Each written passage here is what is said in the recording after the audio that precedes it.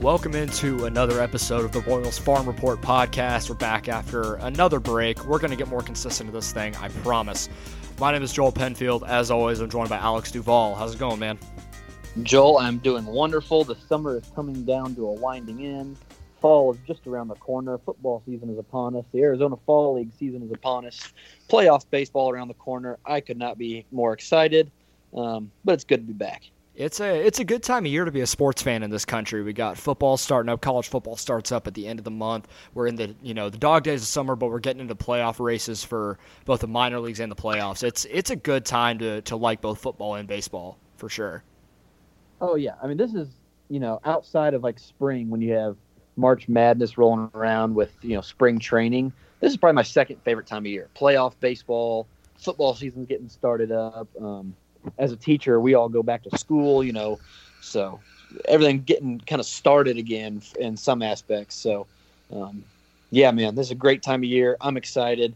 If the Royals are in the playoffs, I'd be more excited, but whatever. We got a couple of Royals affiliates that'll be representing their leagues in the playoffs, so we'll keep in touch with playoff baseball that way. For sure, both the Wilmington Blue Rocks and the Lexington Legends were first half champions of their league, so we do get to cover a little bit of playoff baseball again. That was a lot of fun last year with Lexington winning the Sally, so that was pretty cool. But speaking of the Wilmington Blue Rocks, we are going to talk about a couple pitchers. This is really a pitcher-packed episode. We're going to talk about all the top guys. We talked about pretty much ad nauseum this season of Kowar, Singer, Bubic, and we're going to bring up a couple other guys as well. But let's start with Kris Bubic. If you paid attention last night, he threw a complete game, only gave up one run on a sacrifice fly, punched out 8 or 9. It was really just a dominant start for him, which is pretty much becoming something that he's doing every fifth day for Wilmington. He's been lights out pretty much all season, but I feel like he's gotten even better since he's moved to Wilmington.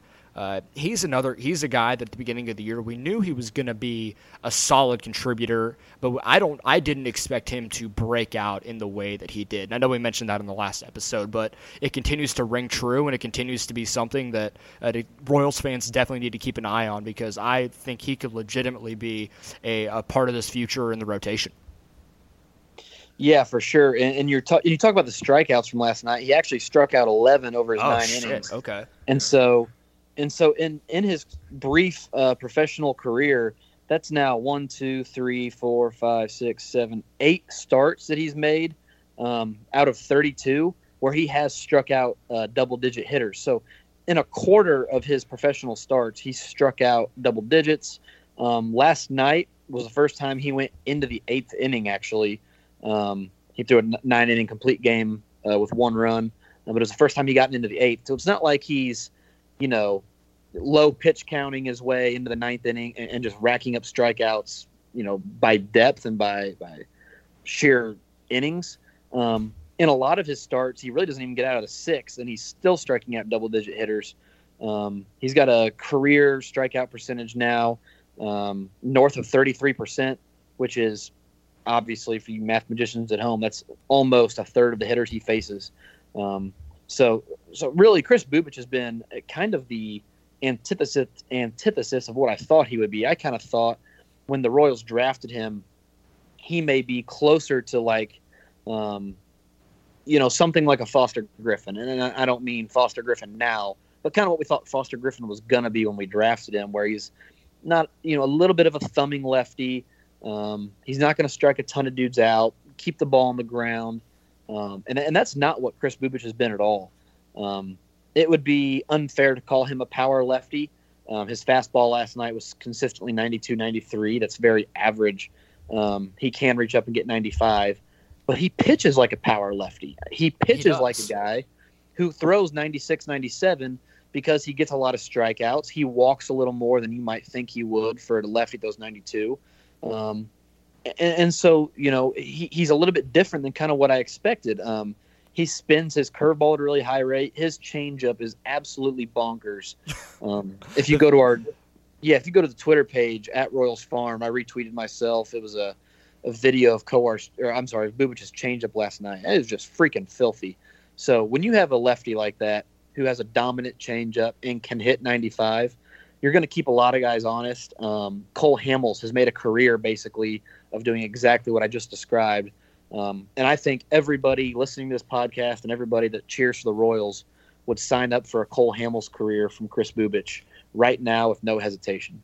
Oh, no doubt about it. And when you're talking about him being 92, 93, I would love to see TrackMan data and Rapsodo data on him and see how he spins his fastball. Talk about him spinning his curveball really well. I'd love to see how he spins his fastball because he kind of gets that straight over-the-top delivery. I bet he gets some solid backspin on that ball and makes it play up to probably be in a perceived velocity close to that 94, 95 range. And even when he hits 95, 96, it plays up really well. And when you're in the Carolina League and you have a good fastball changeup combo, we saw it with Jackson Kowar, you pretty much dominate hitters. And you're seeing what he's been able to do in both the Sally and now the Carolina League. I would love to see Kris Bubic end up in Northwest Arkansas to finish out this season. I don't know if it'll happen with less than a month left in the year, but I would expect him to dominate the Texas League next year and probably be pretty close to Omaha by about halfway through the season, if I had to guess. I think he's that good, and if he continues to develop in the way he has this season, it wouldn't surprise me to see him in AAA by to the end of next season. For sure. And I think, one thing that makes the Royals different from everybody else is that they're going to they're going to keep their guys together so that they can win those championships at the lower levels. And that's kind of what I expect them to do with Kris Bubic. Daniel Lynch is coming back soon off the IL. Jonathan Bolin is already there. So I kind of expect them to hold those guys together and allow Nick Pratto and MJ Melendez and that core at Wilmington to win another championship. And I think as rough as Nick Pratto and MJ Melendez have had it this year, winning a championship would be a great way for them to go into the offseason, kind of take their minds off the struggles. And really, for baseball players, when the team's winning, you really don't notice how you're doing. If you're going good, if you're going bad, it's really kind of hard to notice when you're winning. When you're cures losing, all. Winning cures all. Right, exactly.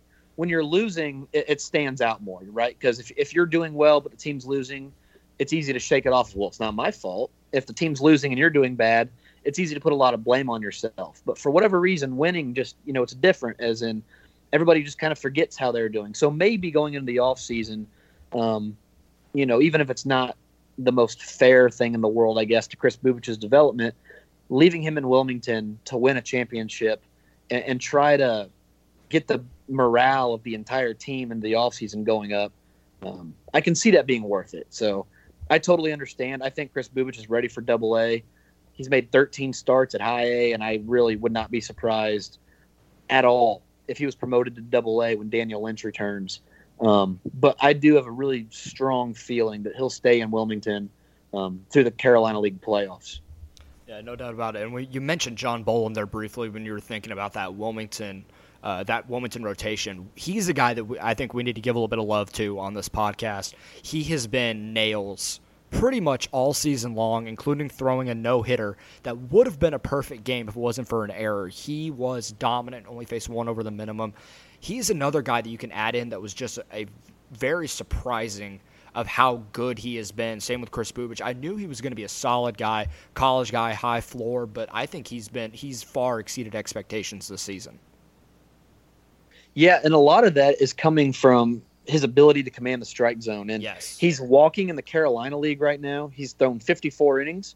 He's walking less than a batter per 9 innings, which is good for a 2.9% walk rate, which I haven't bothered to look, is second in the Carolina League, believe it or not. So his strikeout to walk percentage, his strikeout minus walk percentage is second in the Carolina League.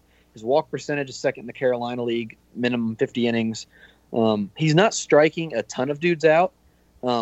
He's striking out more guys than people with a similar walk rate are. But really, he's doing it just by forcing hitters to be better than he is. And right now, I don't think they are, and I don't think they can be, which is good. It's good awareness, I think, on Jonathan Bolin's part. It's good awareness that I'm better than you. You can't hit this, and so I'm not going to walk you. I'm not going to entertain free passes. So hit it or don't, and then you're going to be out. And so I think, that doesn't necessarily translate to the next level all the time, because eventually hitters will be better than you, right? At some point, you're going to run into hitters that are better than you, at which point that strategy no longer works. But in terms of, maturity and mental awareness about him and for his development, I would assume that Jonathan Bowlen is far above the curve on the mental and on the learning side of the development curve. Definitely, and he's another guy to keep an eye on that I think would, if it's any indication of what the Wilmington rotation has been this year in a pretty good pitcher's environment, I can only imagine how good they're going to be moving to the Texas League, knowing how to win, knowing how to pitch, and be able to command the zone. All these guys, Heasley is another guy that strikes out a ton, but he's in Lexington. I would imagine we see him in Double-A sometime next year if he can continue to command the zone the way he has. If you can pound the zone, most good things are going to happen. We saw that for Bowlen throwing the no-hitter, Bubic really kind of exploding onto the scene, obviously getting to the Futures game as well to represent the Royals. So it's been a good year in the low minors, especially for pitching. Really pitching across the board up to AAA, up until AAA has been really, really solid. Yeah, and along the way, you have guys that are already in the Texas League like Jackson Kowar and Brady Singer. And Jackson Kowar has been, absolutely filthy for his last couple of starts in the Texas League. He got off to a great start, and then he hit a little bit of a road bump, there in the middle of his stint. But over his last few starts, he's been very, very, very good. Let's see, in the last, hold on, this doesn't have the updated game from last night. So including last night, he's gone 13 innings, given up a few runs, but he struck out 11, if I remember correctly. Again, I'm not looking at his stats from last night. I just have the last start up. But his changeup is playing like a true 70-grade offering. I mean, I say on Twitter all the time that my kind of mini comp for him is like a Chris Paddock light. Chris Paddock didn't walk nearly as many hitters in the minor leagues as Jackson Kowar has. And so maybe that command is a bit of a separator for them. But Jackson Kowar's changeup and his ability to hit 99 on a radar gun with the fastball are absolutely a lethal combo. And his curveball last night was really, really good. He was throwing it early and often to the Tulsa Drillers team. We had a guy, Drew Osborne, for our site was there, and he was raving about the curveball. I was watching the game online before it got rained out. So the development of Kowar's curveball, I think, cannot be understated. If he develops that curveball into a solid third offering, he's going to be a front-of-the-line starter. I think he's, borderline the best prospect in this system, and I've been harping that for a while. So it's good to see him succeeding. I would assume that he and Brady Singer will just start the year next year at AAA Omaha, and then you're looking at 10 starts. You get into June, and who knows? So we could be looking at an early arrival for Kowar and Singer starting in 2020. I have been on the Jackson Kowar train with you pretty much since the middle of last season. Once he got up to Lexington and started shoving, once we saw that changeup on MILB TV, it's gross. Like I've been so excited to watch him pitch. Once he got to Double-A and got to the Texas League, I live in Stillwater, Oklahoma. I'm an hour from Tulsa. I was so excited to be able to see Kowar pitch at some point during this season. I finally got that opportunity. I didn't go to scout. I wanted to go as a fan because I just wanted to watch him pitch and not have to focus on too much else. My wife actually came with me to the game. We sat there and watched him pitch, and it was dominant. He went 8 shutout innings, struck out 6, made some great adjustments. Early on in the game, the Drillers were they were starting to barrel up that fastball a little bit. They were trying to get to the fastball before the changeup, which makes a ton of sense. And they were barreling up the fastball. After that second inning, he was missing bats consistently, missing barrels consistently, being able to throw that changeup, but not only throwing the changeup, but throwing the curveball for strikes early in the count. It was somewhat of a show-me pitch, but the fact that he was confident to throw it 0-0, 0-1 tells me that he's starting to find the feel for it. And if he can turn that thing into an average offering and just pretty much work fastball change, but keep hitters honest with the curveball, he's going to be a legit ceiling for sure mid-rotation. I think he at least I think he can be a top of the rotation guy for sure with how good the fastball and the changeup are. Like you said, like a Chris Paddack type. That changeup is gross. In person, it just falls off the table. He tunnels it extremely well with the fastball, and it just dives at the last minute. And with the fastball sitting there in that 95 to 97 range, like it was the night that I was there, that fastball, or the changeup comes in at like 85 to 86, and with the arm speed and the spin that he gets on it, it's lethal. And if he can command that curveball just enough to keep hitters honest, he's going to be something special for sure. Yeah, I totally agree. And along the lines of that Chris Paddack mini comp we keep coming up with, and again, Chris Paddack right now has been one of the better pitchers in Major League Baseball this year. I say better. He's been a very, very good 23-year-old pitcher in Major League Baseball. So even if Jackson Kowar is 90% of Chris Paddack, you would sign up for that. But I think in my personal opinion, is that he can be as good. If you are skeptical, even 90% would be a great get. No doubt. Jackson Kowar right now is the same age as Chris Paddack was at AA in the Texas League last year. Chris Paddack struck out 8.8 batters per 9 innings last year. Jackson Kowar is currently striking out 9.8, and that's before he gets 6 strikeouts or 5 strikeouts, whatever it was, in 5 innings last night. So, the stuff, it's a little bit different. It doesn't necessarily play exactly the same as Chris Paddack. I don't know what Chris Paddack's spin rate is like on his fastball.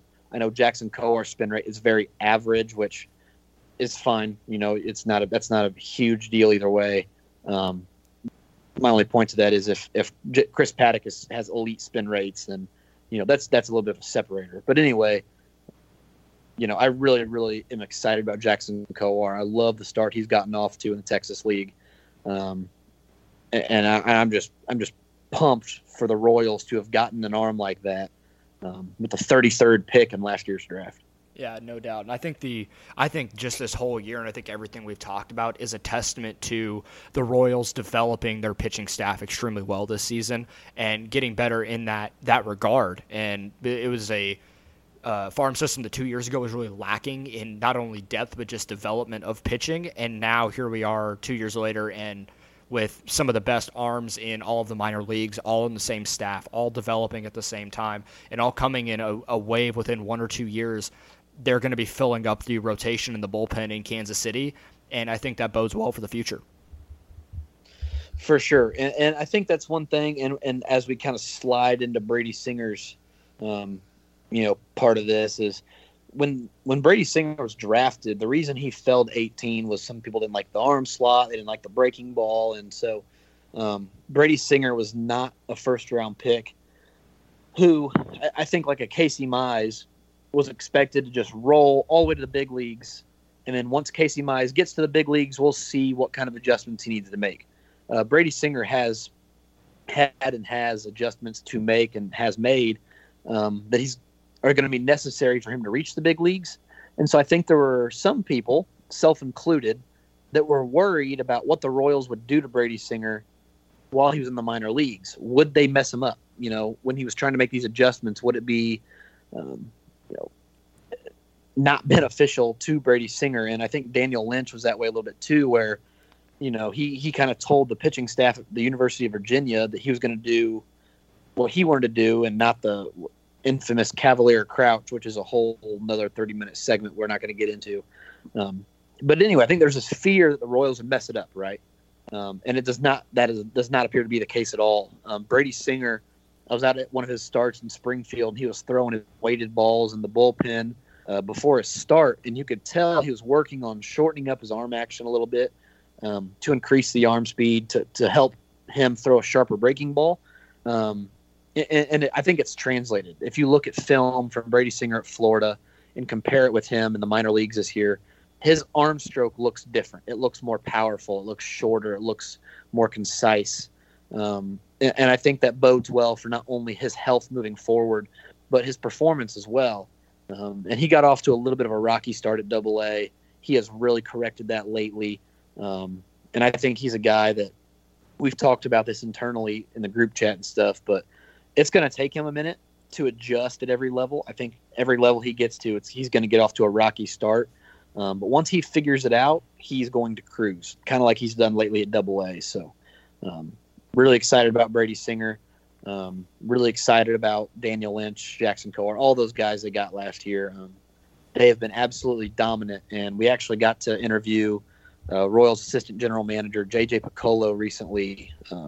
We'll have that interview out to the public hopefully in the near future, but so get his thoughts on that 2018 pitching class. So they've got some dudes that are coming out of there, and it's really starting to pay off for the Royals on the farm. Yeah, no doubt about it. So we talked about, obviously, these guys in lower minors, but there are guys in AAA that I think we had higher expectations for going into this season, guys like Arnaldo Hernandez and Scott Blewett, who just haven't quite figured it out at AAA.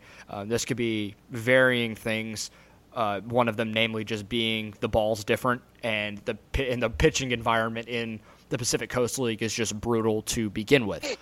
But I feel like there's more to it than that. I just don't know if these guys are major league pitchers, and that might be maybe a common thought, but I watched Arnaldo Hernandez pitch earlier this season. It was in April, so it was really early on in the season, right around the end of the month, and I was sitting next to a guy that scouts the Royals, and he was talking to me about and I was just trying to pick his brain and learn a little bit, but when he was talking about Arnaldo Hernandez, he said he's a guy that is too fascinated with making every pitch move and has forgotten that he can throw the ball 97, 98 miles an hour. And when I saw him, it was 93 to 94. And that difference is a lot. And 97, 98 plays obviously way better, even if the ball's moving all over the place. So that's a little bit concerning to me. But, what are your thoughts on this? Like I said, neither guy has had good years in AAA. There's a couple different factors to it, but what are your thoughts here? Yeah, so Hernandez is really young. And so here he's a weird case, and here's how. So in 2017, he starts the year in Lexington, and he was really good. 2017, he had been 21 years old, so he's a little bit older than the age curve there, but not significantly. 3.6 ERA looks good. 9 strikeouts per 9, great. 1 walk per 9, great. And he was phenomenal in Lexington that year. The Royals were so happy with his progress and the fact that he was throwing really hard all of a sudden. They sent him to AAA at the end of the year just to fill in the rotation, right? This was not a promotion. This was just, we have a need, and instead of taking a guy from AA or even High A, they went down to Lexington to get Arnaldo Hernandez and said, here you go, kid, have fun. And he did really well. His ERA in 2 starts, 10 innings was 1.74.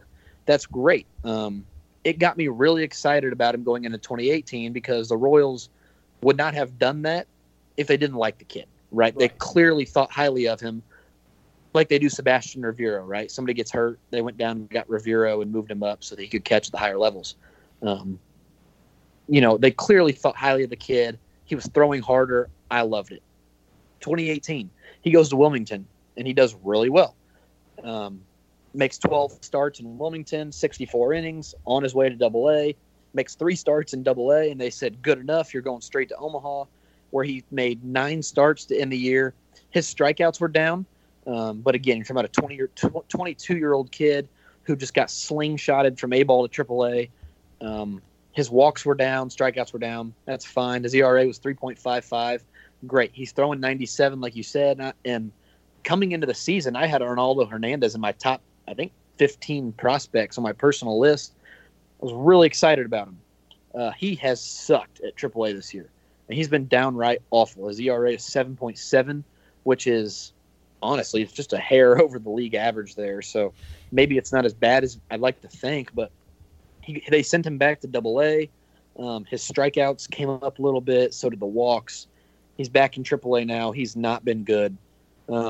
Scott Blewett is a different story, but Scott Blewett has never been a good pitcher in the minor leagues to speak of. In fact, he's always been very mediocre, very underperforming. But again, he's a 23-year-old kid. He was 22 last year, went out to the Arizona Fall League and shoved. He was really, really good in the Arizona Fall League. Coming into the year, I thought, okay, maybe he's turned a corner. Maybe he's figured something out. And Scott Blewett, to me, and don't freak out when I say this, reminds me a lot of Aaron Sanchez that the Astros just traded for, in that Aaron Sanchez in Toronto was sinker, sinker, sinker, sinker, right?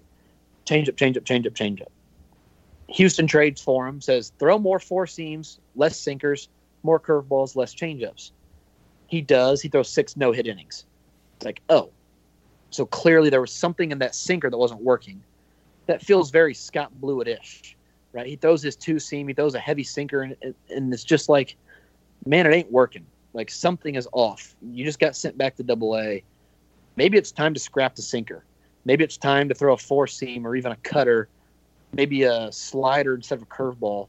But it's never worked for him. He's been in the system since 2014. He has never had an ERA under 4.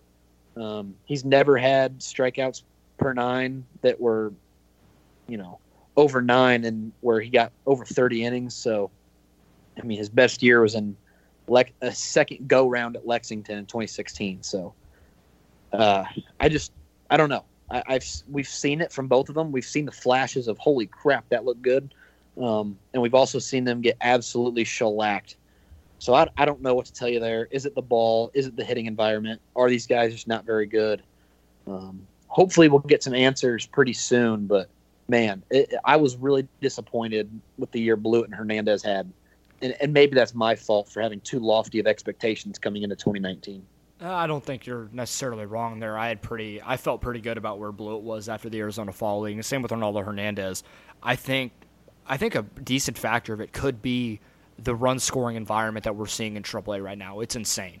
I go to Oklahoma City every once in a while and scout the PCL, and the ball just flies. The ball flies in that stadium anyways, but it's just worse now. Routine pop-ups flying out of the stadium. I watched Nicky Lopez hit a ball off the end of the bat halfway up the stands in left field. So, balls like that fly out. So there's only so much that, you can do as a pitcher sometimes with just the way that it's going on. And when you're developing like that, it can be kind of tough. So I think there's a few things at work here, but with the wave that's coming to AAA next year, with conceivably Kowar, Singer in AAA, and then you'll probably have Lynch and Bubic and Bolin in AA. Guys like Ronaldo Hernandez and Scott Blewett, if they don't pick up their game, they're going to get left behind. And they're going to be org guys here in a year or two if they can't adjust, because the more talented guys are coming, and they're going to get to the big leagues before guys that have been in the system for 4 or 5 years now. Yeah, for sure. And I think, I think part of drafting that 2018 pitching class was to give the rest of the prospects in the system a wake-up call. I mean, imagine being a guy like Scott Blewett in the system and then thinking, man, I just had a really good 2018. And they go out and do that. And you're like, whoa, okay. So they obviously did not think I had a very good 2018 in some aspects of that draft. And so, I don't know. We said we'd take questions on Twitter, and this is kind of one that goes along with it. A guy named Todd wants to know if the prospects that are in AA and high A right now will go to Omaha, or will they just go straight to the big league club? And right now, that's a fair question. That's a really fair question. Do you want Brady Singer and Jackson Kowar to deal with the PCL? Because it has been absolutely ludicrous there right now. And I think there's a fair question to ask, too, is it beneficial? Is it beneficial to send your guys to the PCL to get absolutely dinked and dunked around? Or is it better to just bring Jackson Kowar straight to the big leagues this year? We saw the Padres with Chris Paddock, speaking of Jackson Kowar, bring him straight out of AA to pitch in the big leagues this year. I don't think that's unreasonable. I think if Jackson Kowar finishes the year strong, maybe he even makes a AAA start this year, and then he goes into spring training next year. He's throwing 98. He's throwing nasty changeups. His curveball looks really good. And you have a hole in your rotation, plug him in. Let him go. Let's just see what happens. Because he's not – I mean, I guess you could argue a good hitting environment's a great place to learn. But, yeah, I don't know if it's worth it anymore because the PCL has become a joke, really, in terms of offense. Yeah, and I mean, I think another good example of talking about, skipping out on AAA almost entirely is what the Dodgers just did with Dustin May. He started 3 or 4 games, I think, maybe in AAA, when I thought maybe he was going to end of the year there. And after a pretty solid start against Round Rock, he's in the majors, and now you see what he's doing. He's a pretty damn talented pitcher, so they didn't let him waste away and get shellacked in the PCL for no reason. They're letting him go and pitch in the major leagues, and he's effective, and he's going to be a part of the playoff race. So and this is something I just thought of when we were talking about the possibility of getting a Kowar or Singer in the big leagues this year. The Royals still have, after all the trades, like 3 or 4 open 40-man spots? Yeah, I don't know that number off the top of my head, but I can look real quick. I'm pretty sure that their 40-man's at like 36. Well, they just added Nick Denny. Was he already on the 40-man, or did they? No, he was. They selected his contract. Okay, correct. I feel like they still have a couple open spots, and I feel like it's they have 3. They have 3 open spots in the 40-man. Okay, so they have 37. Do you think they could be saving those spots for a Kowar come September? I'm just speculating. I honestly know nothing. But with the point that you brought up and the question about just getting guys to the major leagues, do you think it's out of the realm of possibility? Because the more I'm thinking about it, I don't think it is. No, I don't think so at all. And I think the reason it makes some sense is that it won't count against his service time. Like, it won't hurt him. And so here's the problem with that, I think, is the Royals really do kind of have a 40-man roster crunch in terms of what they're going to do. With the Rule 5 draft next year, they've got some guys that absolutely have to be protected. And so I'm looking right now. Let's see. In 2018, Jackson Kowar threw 138 innings. He is currently at 121. Let's say he makes 3 more starts. That's 139 innings again. Ish. Yeah, no, I can totally see him making a splash. He and Brady Singer both making a splash in the big leagues in September. I don't think that'd be crazy at all. I think part of the problem with that is, again, I don't know. You know what? No, screw it. Yeah, I totally do think that's a total possibility, because the pitching staff has been so bad in the big leagues that they could call up Jackson Kowar and Brady Singer, totally skip AAA, and just say, you know what, kids, have fun. Here's 2 starts each. Go get you some, and just see what happens. I think that would impede on the Rule 5 draft a little bit. Ironically, another one of the questions we got on Twitter was something about Nick Heath, and Nick Heath is up for the Rule 5 draft. I know that off the top of my head. I'm going to go ahead and look. I've got it pulled up right here. Here's a list of guys that have to be protected this year, or the Royals could lose them. It's a long list. Gabriel Cancel, Blake Perkins, Nick Heath, Emmanuel Rivera, Rudy Martin, Samir Dueñas, who just got cut, Xavier Fernandez, DJ Burt, Freddie Gomez, Grant Gavin, Jose Marquez, Junior Marte, Jackson Flores, Court Peterson, Garrison Garabito, Eric Mejia, Elier Hernandez, Walker Scheller, Foster Griffin, Carlos Hernandez, Gabe Spire, Chase Vallow, Sully Matias, Jason Guzman, Sebastian Rivera, Andre Sodier, and Jance Valera. I think there's a really good chance that you get, let's see, Nick Heath gets protected. For sure. Cancel. I don't think Cancel will. I think he'd get eaten up. I think he'd be back in June. So I really don't think that happens. He's struck out too much. He's got no defensive versatility in terms of, he's played shortstop for his teams in the past. I don't think that's a real option for him. But it's absolutely something that could happen. So you have Cancel, Heath, Grant Gavin, Junior Marte, maybe Freddie Gomez, Carlos Hernandez, Gabe Spire. I mean, you have 7 dudes who legitimately could be taken in the Rule 5 draft. Yeah. And like we said, we have 3 open spots. Is there anybody we don't think is going to be around? I could see Kevin McCarthy getting the boot after this year. See Glenn Sparkman getting the boot. Tim Hill maybe. Let's see. Just the bullpen in general. Almost. Yeah. Billy Hamilton be gone. Nick Denny may be gone. Jacob Barnes could get cut. Eric's Connor. I mean, there's just all kinds of dudes that could get cut. So the Royals have some choices to make, and because they don't have to protect Jackson Kowar and Brady Singer, getting back to the point of the whole thing, I don't think they, will bring them up to the big leagues, but I could absolutely see why they would do it. So short answer made very long. Yeah, and I think if nothing else, I mean, this season sucks. Like, it just does. Just like last season. Yeah. It's rough. But I think it would at least give the fan base some sort of excitement in September. I feel like you would see a decent crowd for Jackson Coar's first start. I think you'd see a decent crowd for Brady Singer's first start. Now, do I think the Royals would do it just to get fans in stands? Probably not. But I don't think it's that far to the realm of possibility that maybe you just need a little bit of excitement going into next year. Just a little bit of buzz around the team to get people interested and continue to be interested in the Royals in the middle of a rebuild when you're losing 100 games a season. Yeah, and I wouldn't put it past the Royals at all to do that for a couple starts. I'm just seeing right now the Royals just optioned Kyle Zimmer back to AAA, and they brought up Eric Skoglund. So if Eric Skoglund is going to be here, that probably doesn't bode well for Coar and Singer because he will probably start. And that may not be as much Zimmer's fault as it is. The Royals just burned through their entire bullpen yesterday. So, but anyway, so it's a little bit. That's an interesting point, and the PCL, as being as big of a joke as it is going to make things interesting. But, anyways.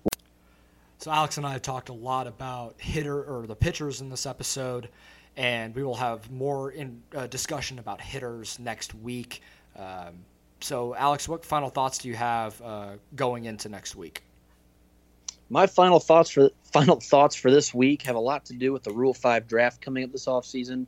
The rumor is there is heavy steam towards a 26-man roster in the big leagues next year, which could really, convince teams to take bigger chances on Rule 5 guys, having the extra spot available.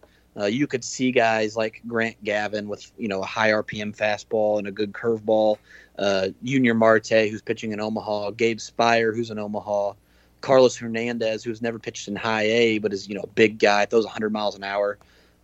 Guys who may not have been taken in the past, could be taken this year because of that extra man on the roster. So it'll be interesting to see the way the Rule 5 plays out this year. I don't think when they expanded rosters, they cared about the Rule 5 draft.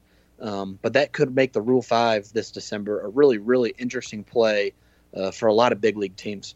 Yeah, definitely, and hopefully the Royals protect some of those guys. Like, I would love to see Grant Gavin in the bullpen next season. Same with a guy like Junior Marte, even Carlos Hernandez, for that matter. You got a guy throwing 100 miles an hour out of the bullpen. That's fun to watch, no matter how bad the team is. So that'll be, if nothing else. And I mean, with the way the bullpen has been this year, you can really go up. You can only go up from where it is right now. So any of those guys would be very interesting to see, not only in the Rule 5, but if the roster does expand to 26. My final thought is I need to see Brett Phillips in the major leagues like I need oxygen. Like, he has been lighting it up in AAA the last month and a half, even a little bit longer, since he says the Royals have really fixed his swing. He's found the holes in his swing. He's been able to adjust a lot better to AAA pitching and just pitching in general since he has in his entire career in professional baseball. And I really just want to see, if nothing else, a Alex Gordon, Bubba Starling, Brett Phillips outfield in Kansas City. That's elite level defense all the way across the outfield. Nothing's going to drop there if it, is a fly ball that's catchable for sure. And he's an easy guy to root for. He's a lovable guy. He's awesome. Seems to have a great clubhouse presence, and I think he's the guy that we need to see in Kansas City. If nothing else, just because he's a fun dude. Yeah, for sure. I think it would add some personality to the team. Add a little extra element there for fans to get into, as well as the defense. The pitching staff in Kansas City has really struggled. So any kind of extra defense we can get out there and even potentially get Whit Merrifield back on the infield. I know that's a bit of a problem right now with Nicky Lopez, but I think that's a bonus that could be hidden in there somewhere. Definitely. Well, like I mentioned at the beginning of this little section here, we will talk about more of the hitters next week after a pitching heavy episode in this one. And Alex, where can everyone follow you on Twitter? You can find me on Twitter at Duvy, DUVY_013. Follow me at JT Penfield. Be sure to follow the main site at Royals Farm and RoyalsFarmReport.com. Obviously, you see live tweeting during the games for the games down on the farm, but be sure to check minor league minutes and the morning roundup. What's it called? I'll edit this out. Roll call. Roll call. Be sure to check out the minor league minutes and the morning roll call every day to find out who's pitching and what went down on the farm the previous night, as well as sporadic articles that will go out throughout the week. And we will talk to everyone on the next episode.